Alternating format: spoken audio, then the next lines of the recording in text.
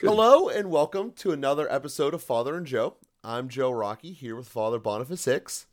And Father, today I wanted to talk about a topic that's probably pretty elemental to life that people say to me all the time that I'm not sure I know how to do this correctly. And the thought is how not to take things for granted. And I know that I get told that all the time. You don't want to take this for granted. You don't want to take that for granted. But I think it's something that we innately do as people.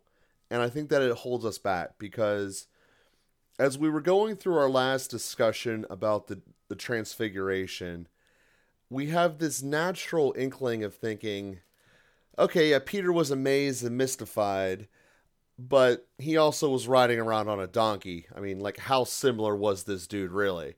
And there's this thought process that because we live in this so called modern age, which, by the way, every age thinks they're the modern age, um, has this belief that human nature is so much different and almost to a sense like it's nice that it happened, but it doesn't matter.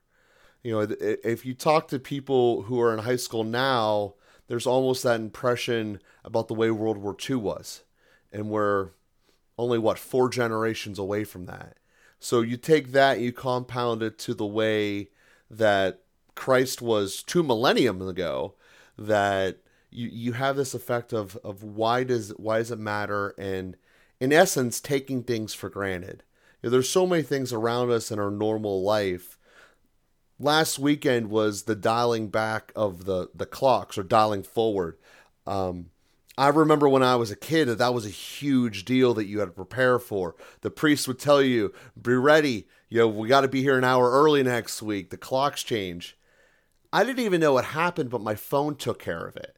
Like to me, that was kind of a spark plug that made me think of this, that I still woke up on when I was supposed to because this company called Apple figured everything out. And there's so many little gizmos and gadgets in our lives that so much stuff can be taken for granted. And I wanted to sit back and kind of set, how do we as people not take things for granted? Because every time I've ever seen someone who's put a conscious effort into being thankful, they're generally happier people. So I wanted to kind of just break down this process as we're preparing for Easter, which is the ultimate thing we should not take for granted, which was Christ willing to hang himself on the cross. So I wanted to kind of tie all that in that thought process because I think it's very essential to us as people today and every day. Yeah, I think we're always in a process of focusing on a goal, moving somewhere, and then we basically, subconsciously, primarily drop things into three categories: tools, which facilitate us getting to our goal; obstacles, which prevent us from getting to our goal; and irrelevant. And basically, we drop 95% of reality into the irrelevant category because we're focused on a particular goal. And that actually impacts us at the level of the senses, kind of this classic study of people focused on the number of times the white team threw past the basketball to each other and completely missed the guy in the gorilla suit that walked out into the middle of the field of view, beat his chest a couple times and moved on. And then the people at the end were asked, instead of how many times did they pass the ball, which they were ready to answer, 12, they were asked, did you see the guy in the gorilla suit? And they didn't even see him and had to watch the video again to believe that that had actually happened. But the point is that we perceive reality even at the level of what our senses process based on our goal, based on the purpose of our life. So it's the ethic is actually pressed into our sensory perception. And so part of the, if you're driving along the road and your goal is to get to some particular destination, you're not doing a lot of sightseeing. You're focused on the road in a minimal way, other cars in a minimal way, and then maybe, talking on the phone or listening to music or having a conversation with the person in the passenger seat or whatever else. And you're usually not focused on, where the trees are and what color the sky is or something like that. Now, when somebody tells you as you get into the car, pay attention to the deer, then you tend to put that into your sensory perception, and you kind of keep an eye on the side of the road and you look for movement in a way that you wouldn't in the middle of the day or not in deer season. And so what we focus on and what our goal is depends on how we perceive things. And so part of what you're saying, Joe, at some level, I would say, good. Thank God that we have phones that take care of daylight savings time. It's not particularly something I want to focus my attention on. It's kind of stupid and I don't care about it. And so I'd rather not waste any time preparing for it or worrying about it or warning other people about it. There are a lot of things in life that way that are just not that interesting.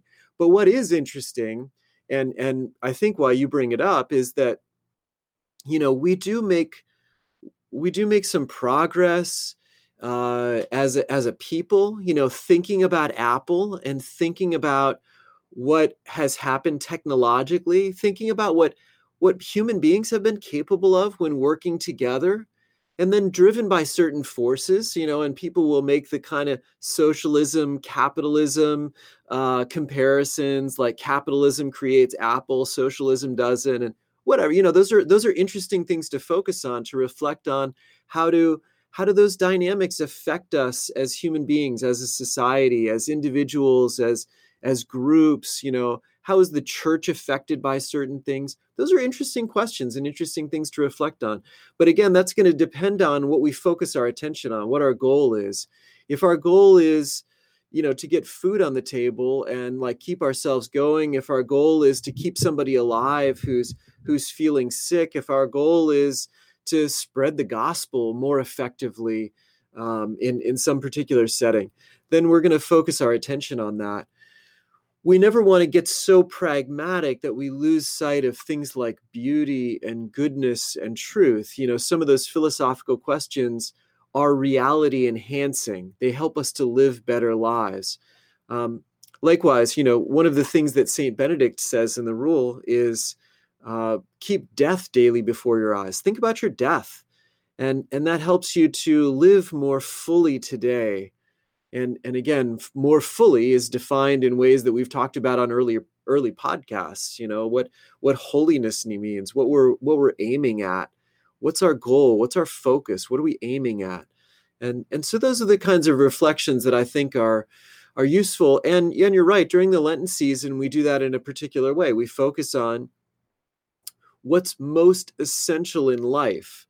It's worth taking a step back and thinking about that and focusing our attention on that, to step away from counting the number of passes between the players in the white jersey and to actually survey all that's happening in the field of vision so that we catch the gorilla suit, taking a step back. Sometimes we really just want to focus on the people in the white jersey throwing passes, and there's nothing wrong with that. There's nothing immoral about missing the guy in the gorilla suit. Who cares about the guy in the gorilla suit? I'm interested in the people throwing the ball. And we would say that, we've talked about that in other contexts, like, who cares what's happening in the news? Who cares what CNN thinks is important? Who cares what's happening in Washington? It's like, who cares about that? We can get caught up in things and make that the focus of our attention when it's like, pay attention to your 1-year-old who just said his first words. It's far more interesting than whatever President Biden says or whatever President Trump is doing now. Who cares? So anyway, just paying attention, that would be the big picture answer to your question, is what are we paying attention to? And are we paying attention to the right stuff? And do we need to shift our attention from time to time to pay attention to other things so that we actually pick up on stuff that's important and maybe rearrange our priorities a little bit so that maybe we have things really out of whack? Maybe we should never pay attention to some of the things we're paying attention to. Maybe we should pay attention to some things that we're never paying attention to. maybe there's some real big shifts. Maybe it's just a matter of perspective. And that's what like vacations do and retreats do. And Lent does, is it gives us a chance to shift perspective for a month, for a day, for a weekend, and look at things a little bit differently. And that can really enhance our perception and our experience and our wisdom and insight. So as we look specifically here, a thought had come to my mind is whenever it would be told to me, take things, you're taking things for granted, it was always in the impression that you were diminishing someone else's accomplishment.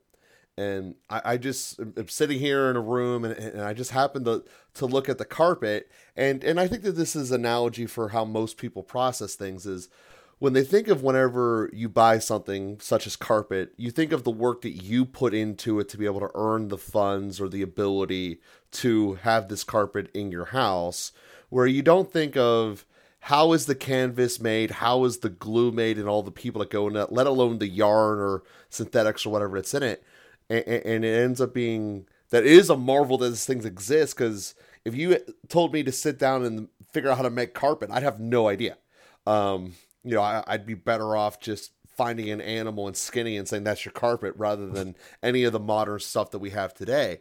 So I recognize that it's almost an inherently selfish way. Your whole starting point with the way that the mind works, that we're dropping things into irrelevant. Well, what's relevant is what did I'm the body that the subconscious is living in.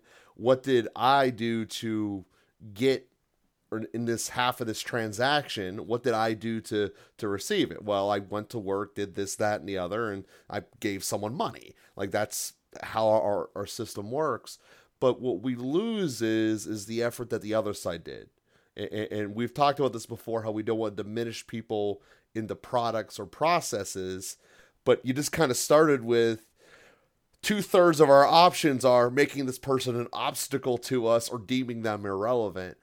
And what I wanted to kind of focus on here, as it is part of the focus of Lent, is that's, while maybe a standard biological process, not something that we should do with our souls, because we can't physically touch our souls.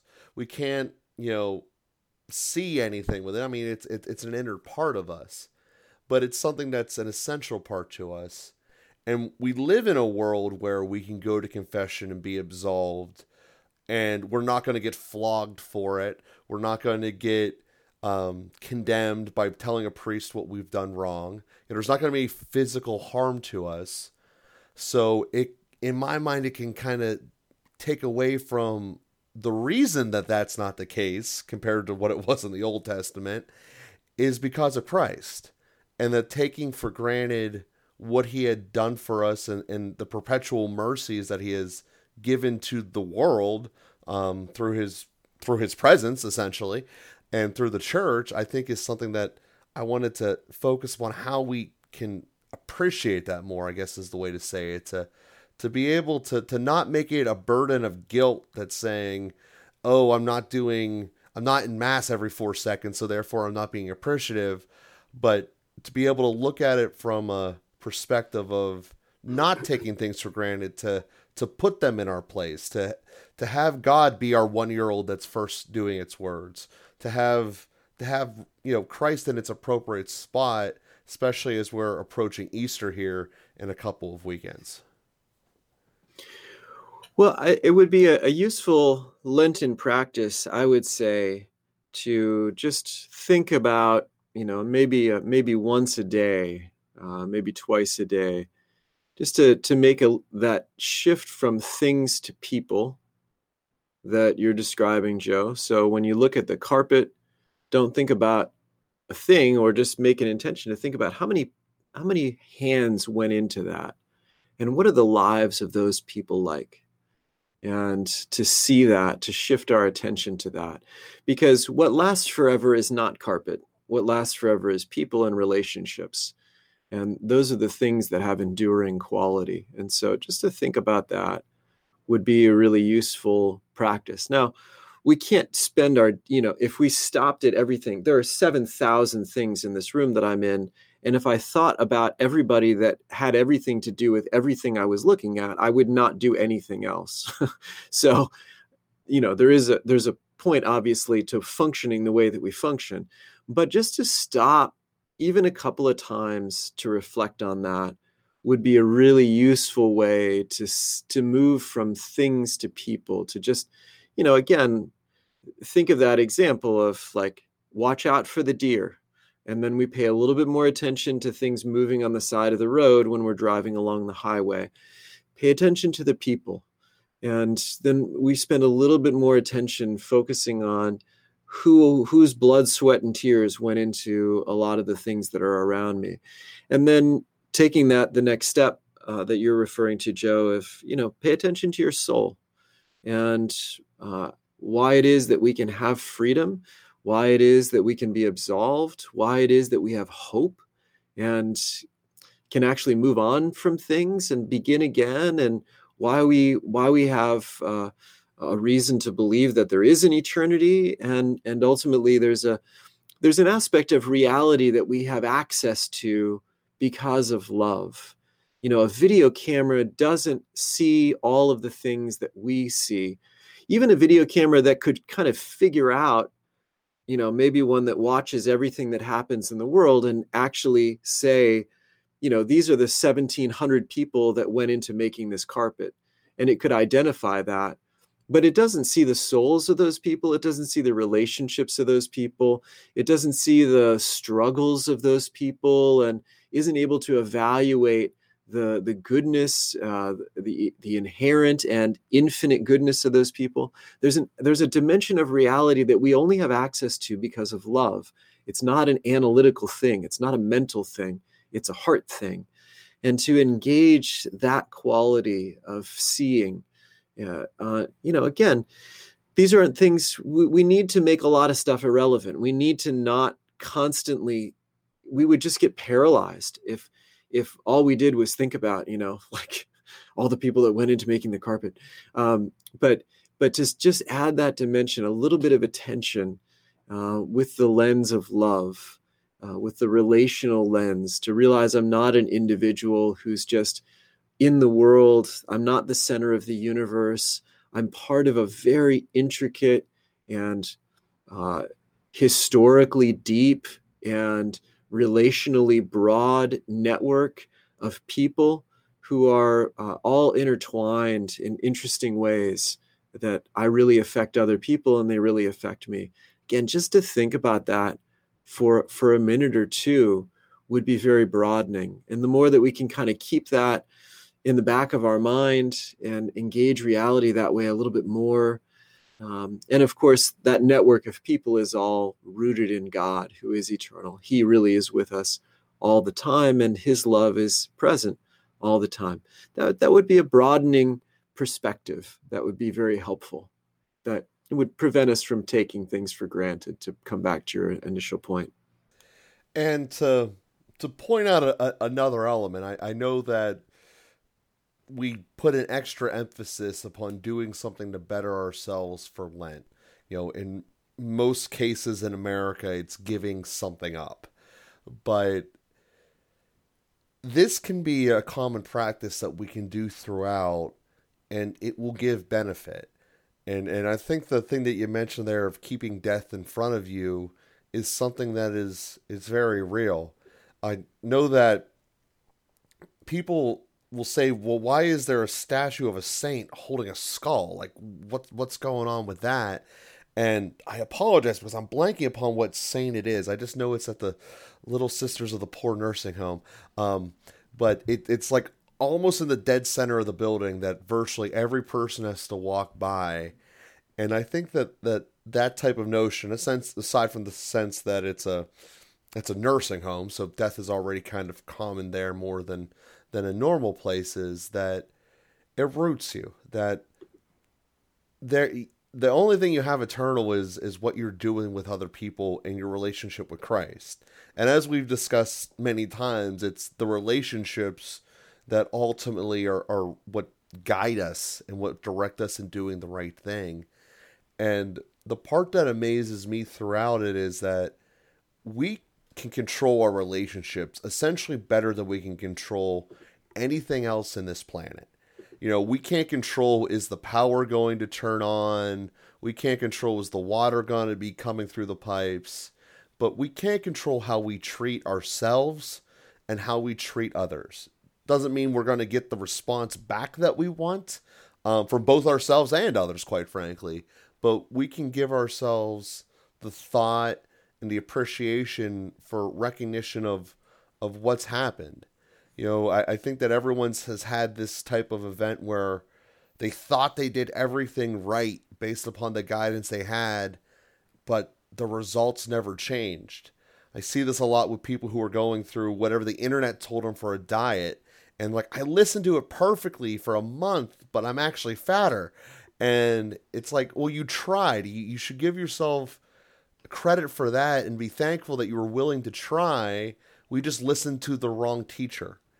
And, ultimately, I want to, we'll carry this into the next episode, but the one thing that we know for certain is the teacher of Christ didn't make errors that are going to make us spiritually weaker or spiritually burdensome upon others.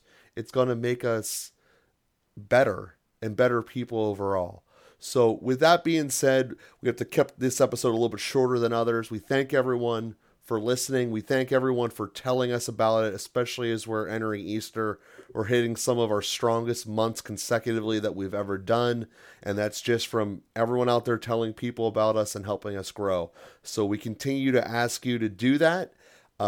And please, if you're following us on Twitter, it's @FatherandJoe. Please give us retweets because that has dramatically helped us grow as well. So thank you guys each very much, and we will be with you again next week.